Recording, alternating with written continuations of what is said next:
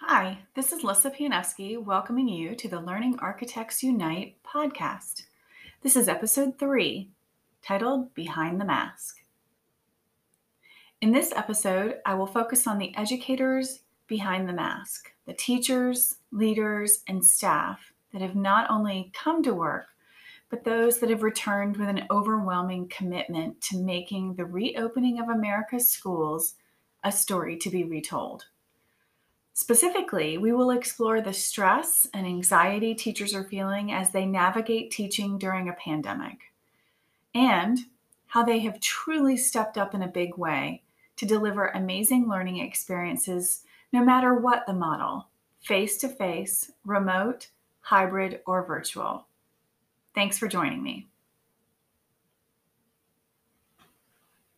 There is a quote that you might be familiar with that goes something like this: engineers make bridges, artists make paintings, scientists make rockets, educators make them all, even from a distance. Educators, for the most part, are glass half full people. They seek out the positive in any situation. They rise to the occasion, even when presented a difficult task. They seek out solutions to unthinkable problems. They are always working behind the scenes, typically obscene hours, to provide for their students. What people may not know is how hard teachers have had to work at staying positive during the pandemic. It has been challenging with all the unknowns, the minute-to-minute changes, questioning which decision is the right decision, and simply concerns over the wellness of other educators and students. The White House designated teachers as essential workers. In a CNN article posted on my website with this episode, the Department of Homeland Security guidance now states that teachers are critical infrastructure workers. Who else is in that category, you ask? Doctors and law enforcement.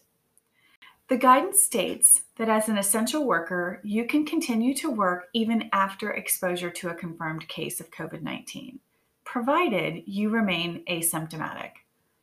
And yet, prior to that designation, teachers were ready to mask up with bleach wipes, Lysol, and antibacterial soap in hand to meet their new students and create amazing learning experiences. We have always known that educators are essential to our society as a whole.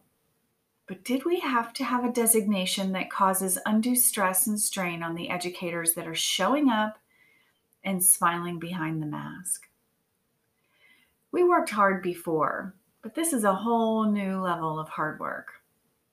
Last week, one of my teacher friends posted a picture of herself crashed out on her couch, and it was captioned, "Thursday night tired on Tuesday." Similarly, teachers who are retooling themselves to teach remotely or in a hybrid model are spending hours rethinking their lesson design and delivery using technology. For many, just learning the new tech is time-consuming. Veteran teachers are reporting feeling like a first-year teacher all over again. And new teachers were never taught methodology for pandemic teaching. I saw a great teacher t-shirt the other day that had a picture of an iceberg on it. It stated, "Teachers are like icebergs. At any one time, you are only seeing about 1/10 of what they are actually doing." I have been in many schools and classrooms since our reopening as part of my work coaching leaders. I have always been in awe of teachers, but this takes my respect for my fellow professional educators to a whole new level. What is so incredible is that the halls and classrooms are filled with joy. Students are happy to be back, and teachers are welcoming them with warm smiles behind their masks and excitement you can see in their eyes. No matter the concerns that teachers hold personally, they have created classroom cultures, whether online or face-to-face, that make students know they are loved and that we are going to get through this together. Pernille Rip's Dear Teacher post on August 28th was gut-wrenching to read, and yet, as a teacher, comforting to know that you are not alone. Pernille, an accomplished teacher, author, and speaker, put in words what every teacher was feeling.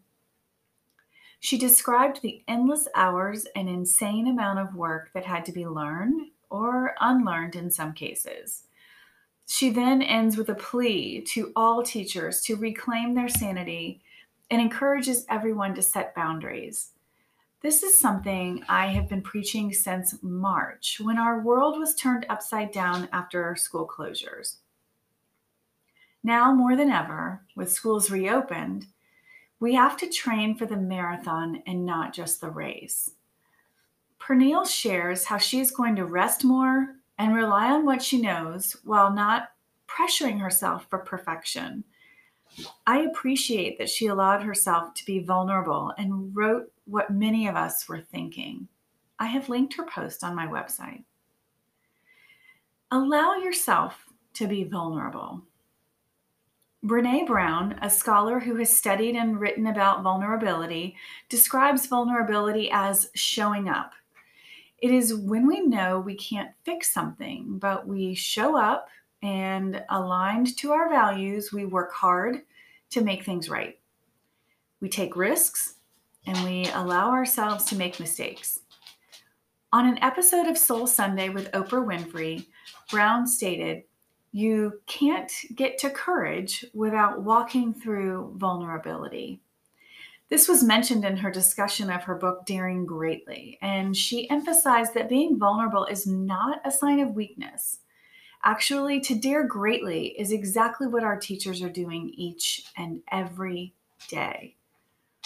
They are showing up, they are taking risks, they are learning, doing, and adjusting based on errors made along the way.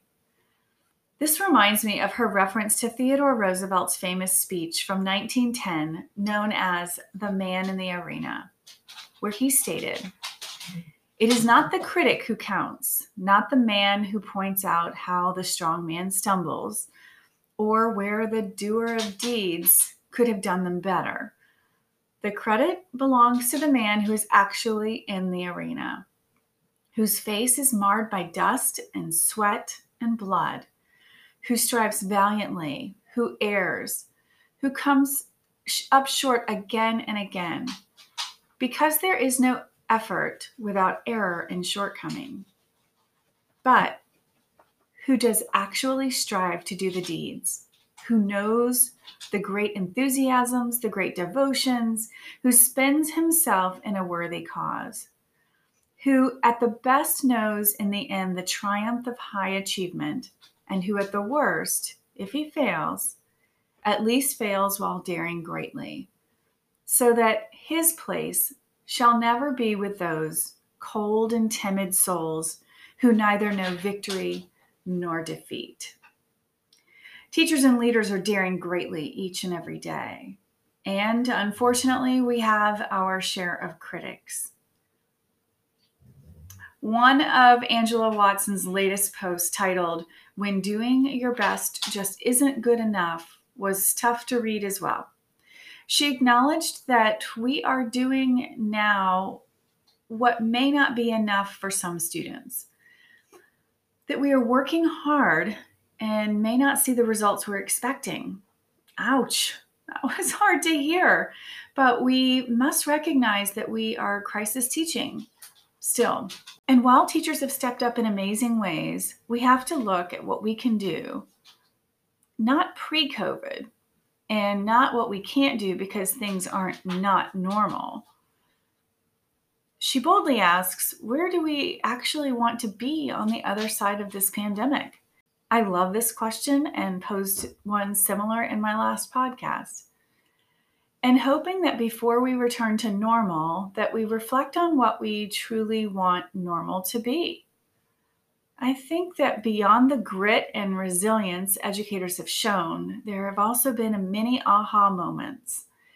In doing things differently, we have learned that there are many things that could be possible. And we cannot beat ourselves up seeking perfection. That, I know, is not possible. She ended her post with this: we're all experiencing various levels of collective grief right now. Grief is different for everyone, and everybody experiences ups and downs. If that's how you're feeling as the school year begins, know that you are not alone and experience those mixed emotions.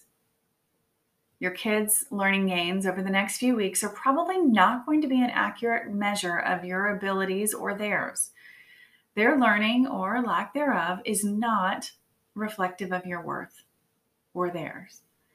Look back on this spring and these first weeks of school as a test of resilience and fortitude that you have passed. You did it. This is a time for going inward, to stop looking for validation from outside sources, to stop seeking out others' approval, and make peace within ourselves.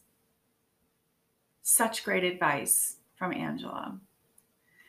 Eric Scheninger's recent post, Empathetic Remote and Hybrid Learning, hits the nail on the head for how we should move forward in our work.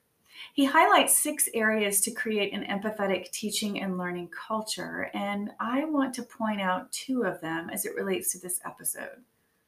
One is grace, and one is compassion. Grace is emphasizing relationships and recognizing that some students and staff may need second chances, more time, forgiveness, and understanding. Continually asking each other, are you okay? Is there anything you need? Are you able to manage the workload? And compassion relates to actions that relieve suffering. This pandemic has rocked our world in ways that we may not realize for many years to come. This is why social and emotional learning for both adults and the students we serve is so vital. Take the actions needed to support your colleagues, students, and entire community. Let's relish in the human side of the work that we do. None of us went into education for the curriculum and assessments. We went into education because it is a people business. Eric shared a quote from Henry Nguyen in his post that states, "Compassion asks us to go where it hurts, to enter into the places of pain, to share in brokenness, fear, confusion, and anguish. Compassion challenges us to cry with those in misery, to mourn with those who are lonely, to weep with those in tears. Compassion requires us to be weak with the weak, vulnerable with the vulnerable, and powerless with the powerless. Compassion means full immersion in the condition of being human." It is my sincere hope that we don't lose our amazing educators during this time. I read an article of a veteran teacher in Texas who was working to deliver a hybrid model to her students in high school science. And she stated that as much as she loves her job and as much as she loves her students, she just wasn't sure she could continue. So let's celebrate the professionals that are working so hard behind the mask. Yes, they are essential workers. They are essential to each student they teach, to the school community they work in, and to our collective future. Although masked, educators have smiles on their faces that can only be seen through their eyes. Let us remember that we rise by lifting others, and let's lift each other up during these trying times and know that grace and compassion are key elements to our success. I firmly believe we will come out better on the other side of this pandemic with new and innovative learning models. But I also believe we have to support each other in the interim and be relentless in our commitment to all students. Thank you for listening, and thank you for all you do.